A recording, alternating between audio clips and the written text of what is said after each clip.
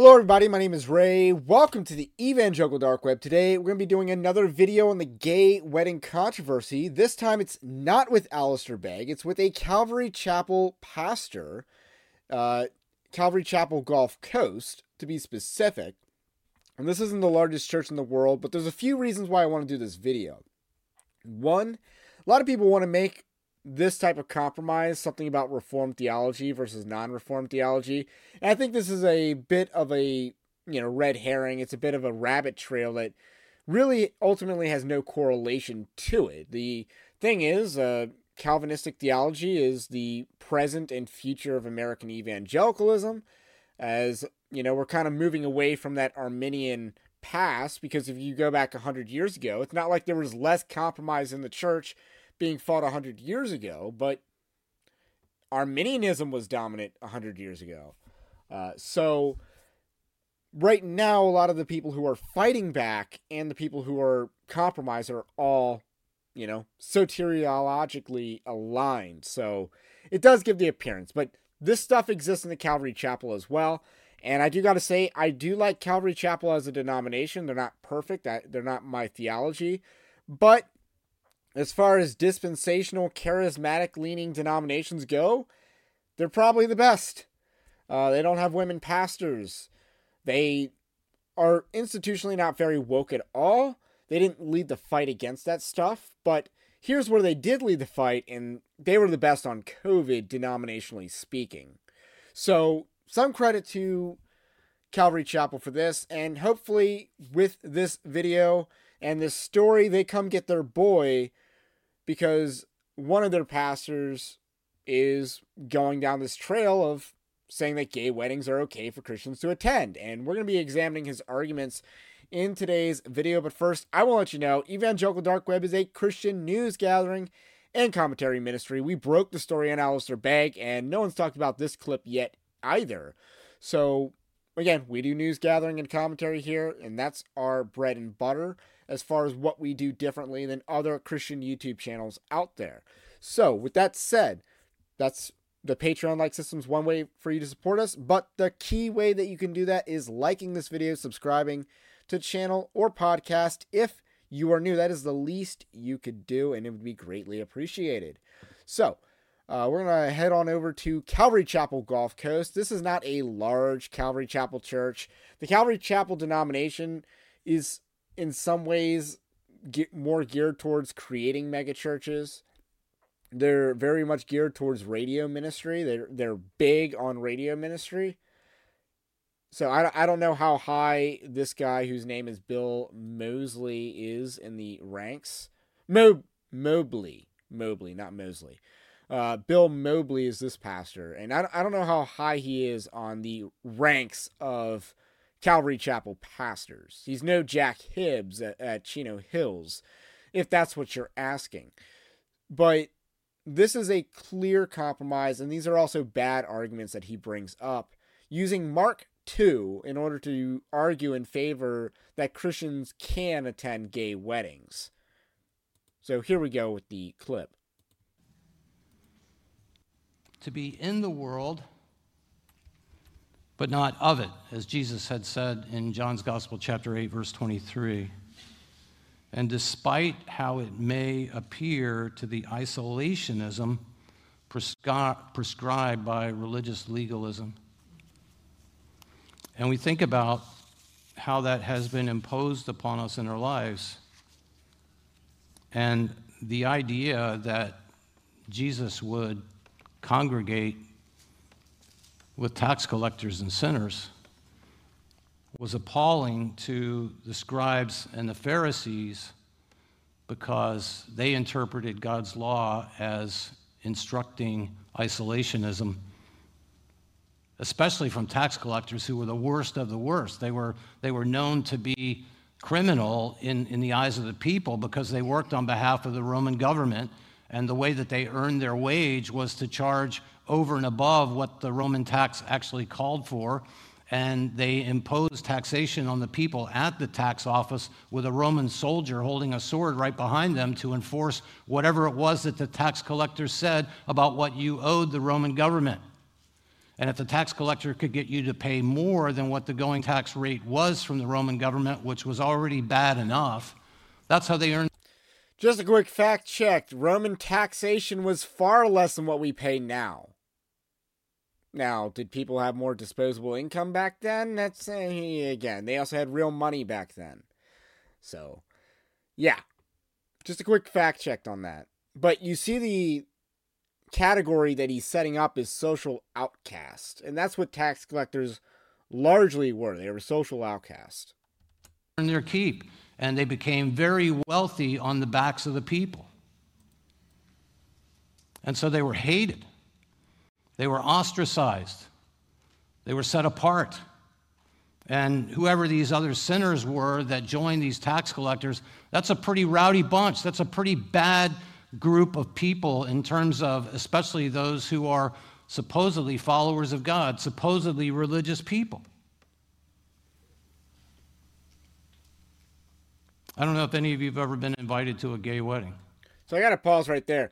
So does Jesus think highly of tax collectors in general? And the answer is no. I mean, he clearly teaches, let them be to you as a tax collector. So he's clearly not admonishing people for hating tax collectors collectively. And he also, chooses Matthew, but Matthew stops being a tax collector to follow Jesus. So he's rescued out of that lifestyle. And that's what Jesus did. And again, being a tax collector might not have been categorically sinful. It led to things that categorically were. But it was more that they were traitors among their own people. Now, what he's about to transition to is far worse. And it's not about, and what he's talking about would violate, what the Bible would call for how to handle this type of situation. That's something that happens more and more these days, doesn't it?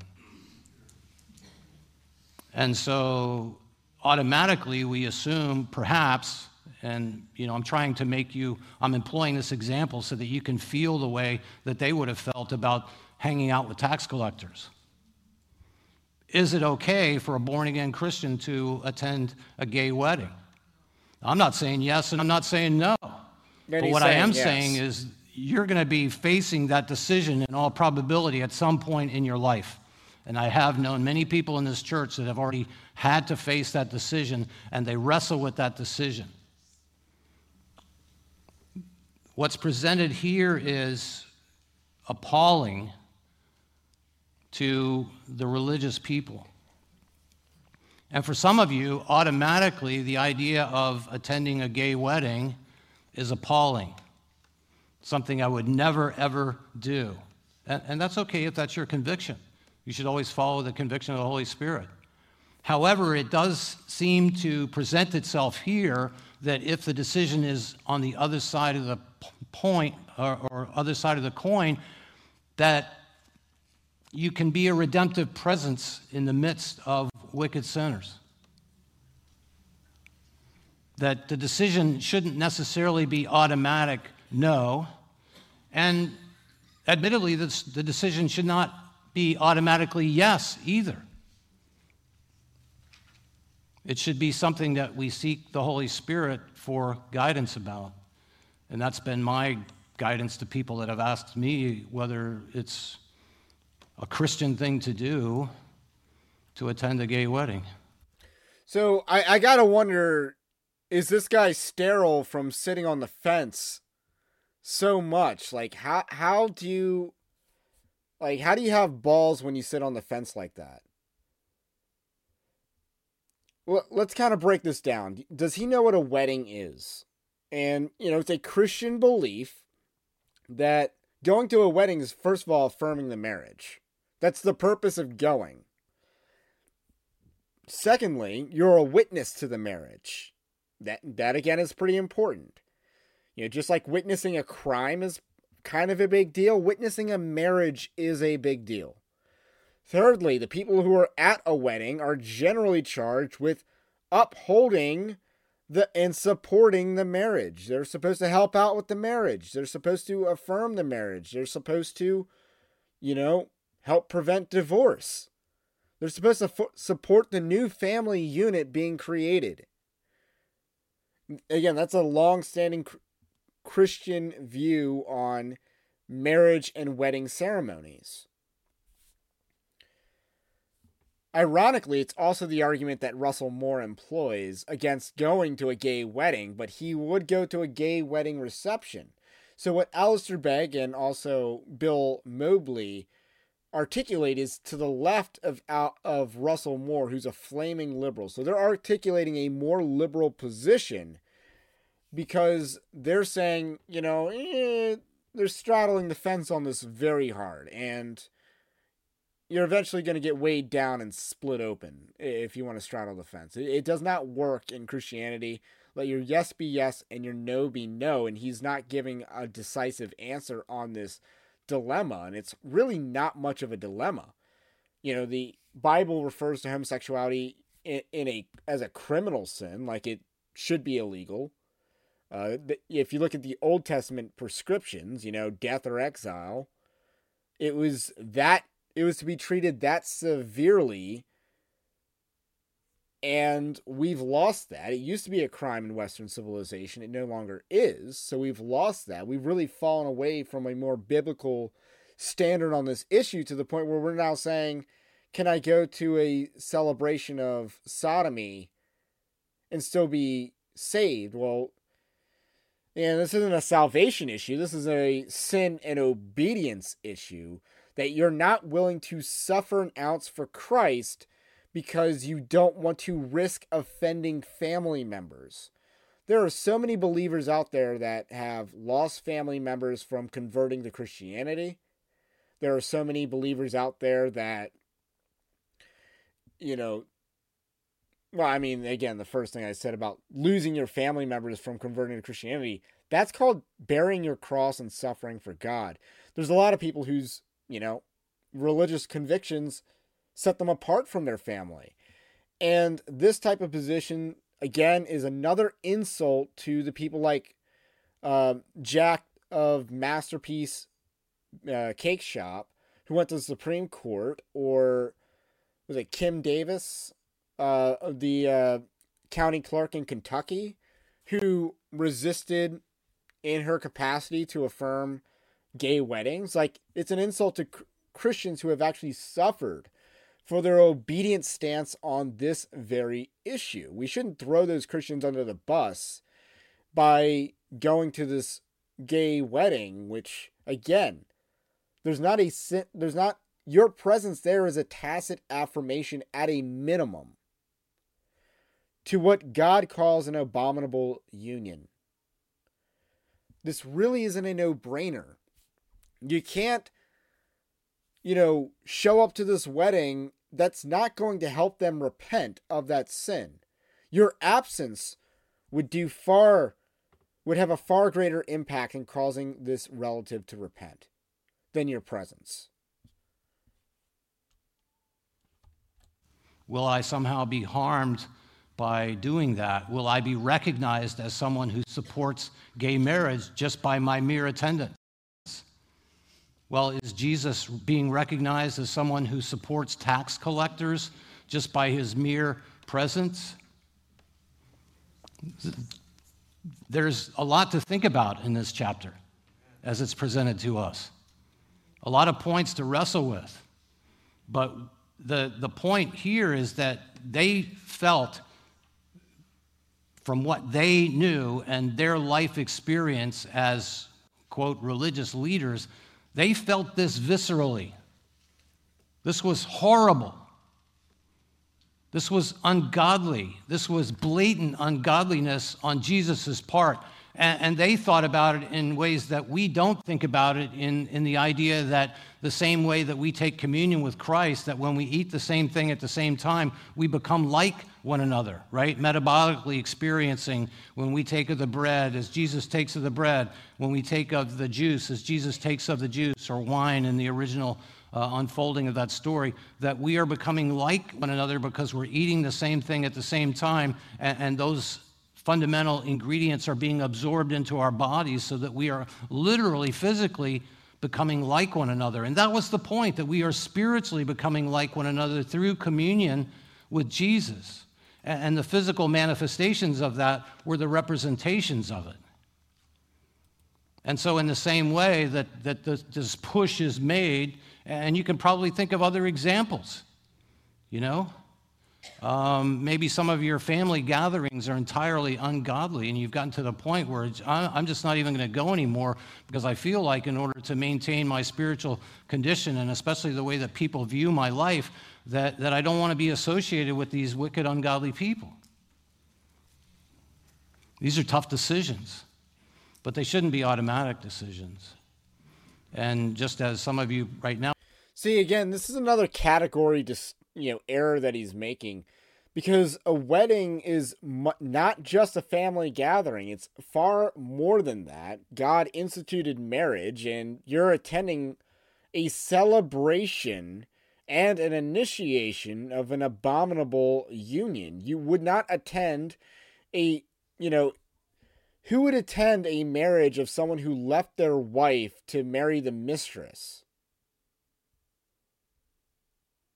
Like, that's not something that you would just attend.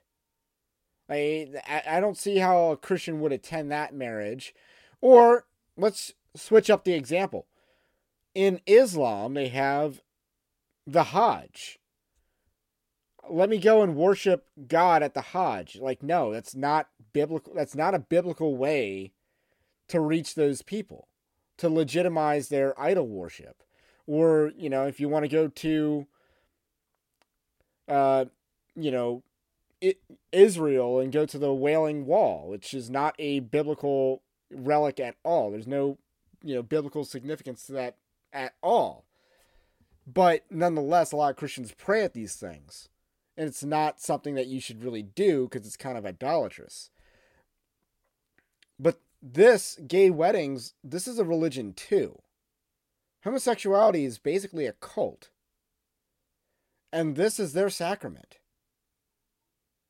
This is that cult's celebration of winning over on a Christian culture, a once Christian culture, by shoving gay marriage, through the courts. This is a victory lap for that. False religion. So there's no biblical justification for a Christian attending a gay wedding. It's a betrayal. It is something that should invite censorship and church discipline. Because that's not you taking up your cross and denying yourself. That's you denying Christ in order to not offend your family member or your friends. He doesn't recognize that. One last clip. But they shouldn't be automatic decisions. And just as some of you right now are probably upset with me about even presenting this idea, and I anticipated that would be the response, even though you're laughing and you're smiling. Probably in your heart you're saying, what is this guy saying, that it's okay to attend a gay marriage? No, I'm not saying that at all. He is saying that. The fact that he's saying it's not an automatic no, it's not an automatic yes, does in fact logically mean he's saying it's okay. Like, why does he have to lie about his own position? I'm saying if you do, it won't change you, and it might change them. Amen. Don't rule out the possibility. And admittedly, these scribes and Pharisees, as they view Jesus, they've just absolutely ruled out even the possibility. And Jesus brings it to the level of a physician. So I'm going to stop right there. This isn't a good sermon at all. And like I said, your presence there will not have the impact you think it's going to have. Short term, it might salvage the relationship. It might keep it going, but it's not going to bring that person to Christ. Your absence in upholding a biblical standard, being willing to suffer for Christ, in the long term will more likely lead that person to Christ than attending a gay wedding would. Why do you think that you can do evil so that Christ will be glorified? That's not what we're called to do. So, again, this is Calvary Chapel, Gulf Coast, and I generally have positive things to say about Calvary Chapel. They were great on the issue of COVID compared to every other denomination, but they need to come get their boy. And he done messed up. So, that's all I got to say about that. My name's Ray. It's the Evangelical Dark Web. If you like this content, subscribe to the channel. If you're new, until then, I will catch you on the next one. Mike Rowe here with a few thoughts on my favorite sweatshirt, a classic zip-up hoodie that used to be navy blue but has since faded to what the fashionistas call a distressed indigo. It's 13 years old, soft as a flannel bathrobe, and after a few hundred dirty jobs, demonstrably and undeniably indestructible. This is the kind of sweatshirt girlfriends like to permanently borrow, but I've held on to this one because I got it from American Giant. American Giant makes all their stuff right here in the USA so they can control every link in their own supply chain. That matters because when you buy American Giant, you not only get great quality, you create jobs for people in factory towns all over the country. No pressure, but if you give a damn about the business of making things in America, you got to support the companies who are doing it right. Go to american-giant.com/Mike to get 20% off your first order. That's american-giant.com/Mike.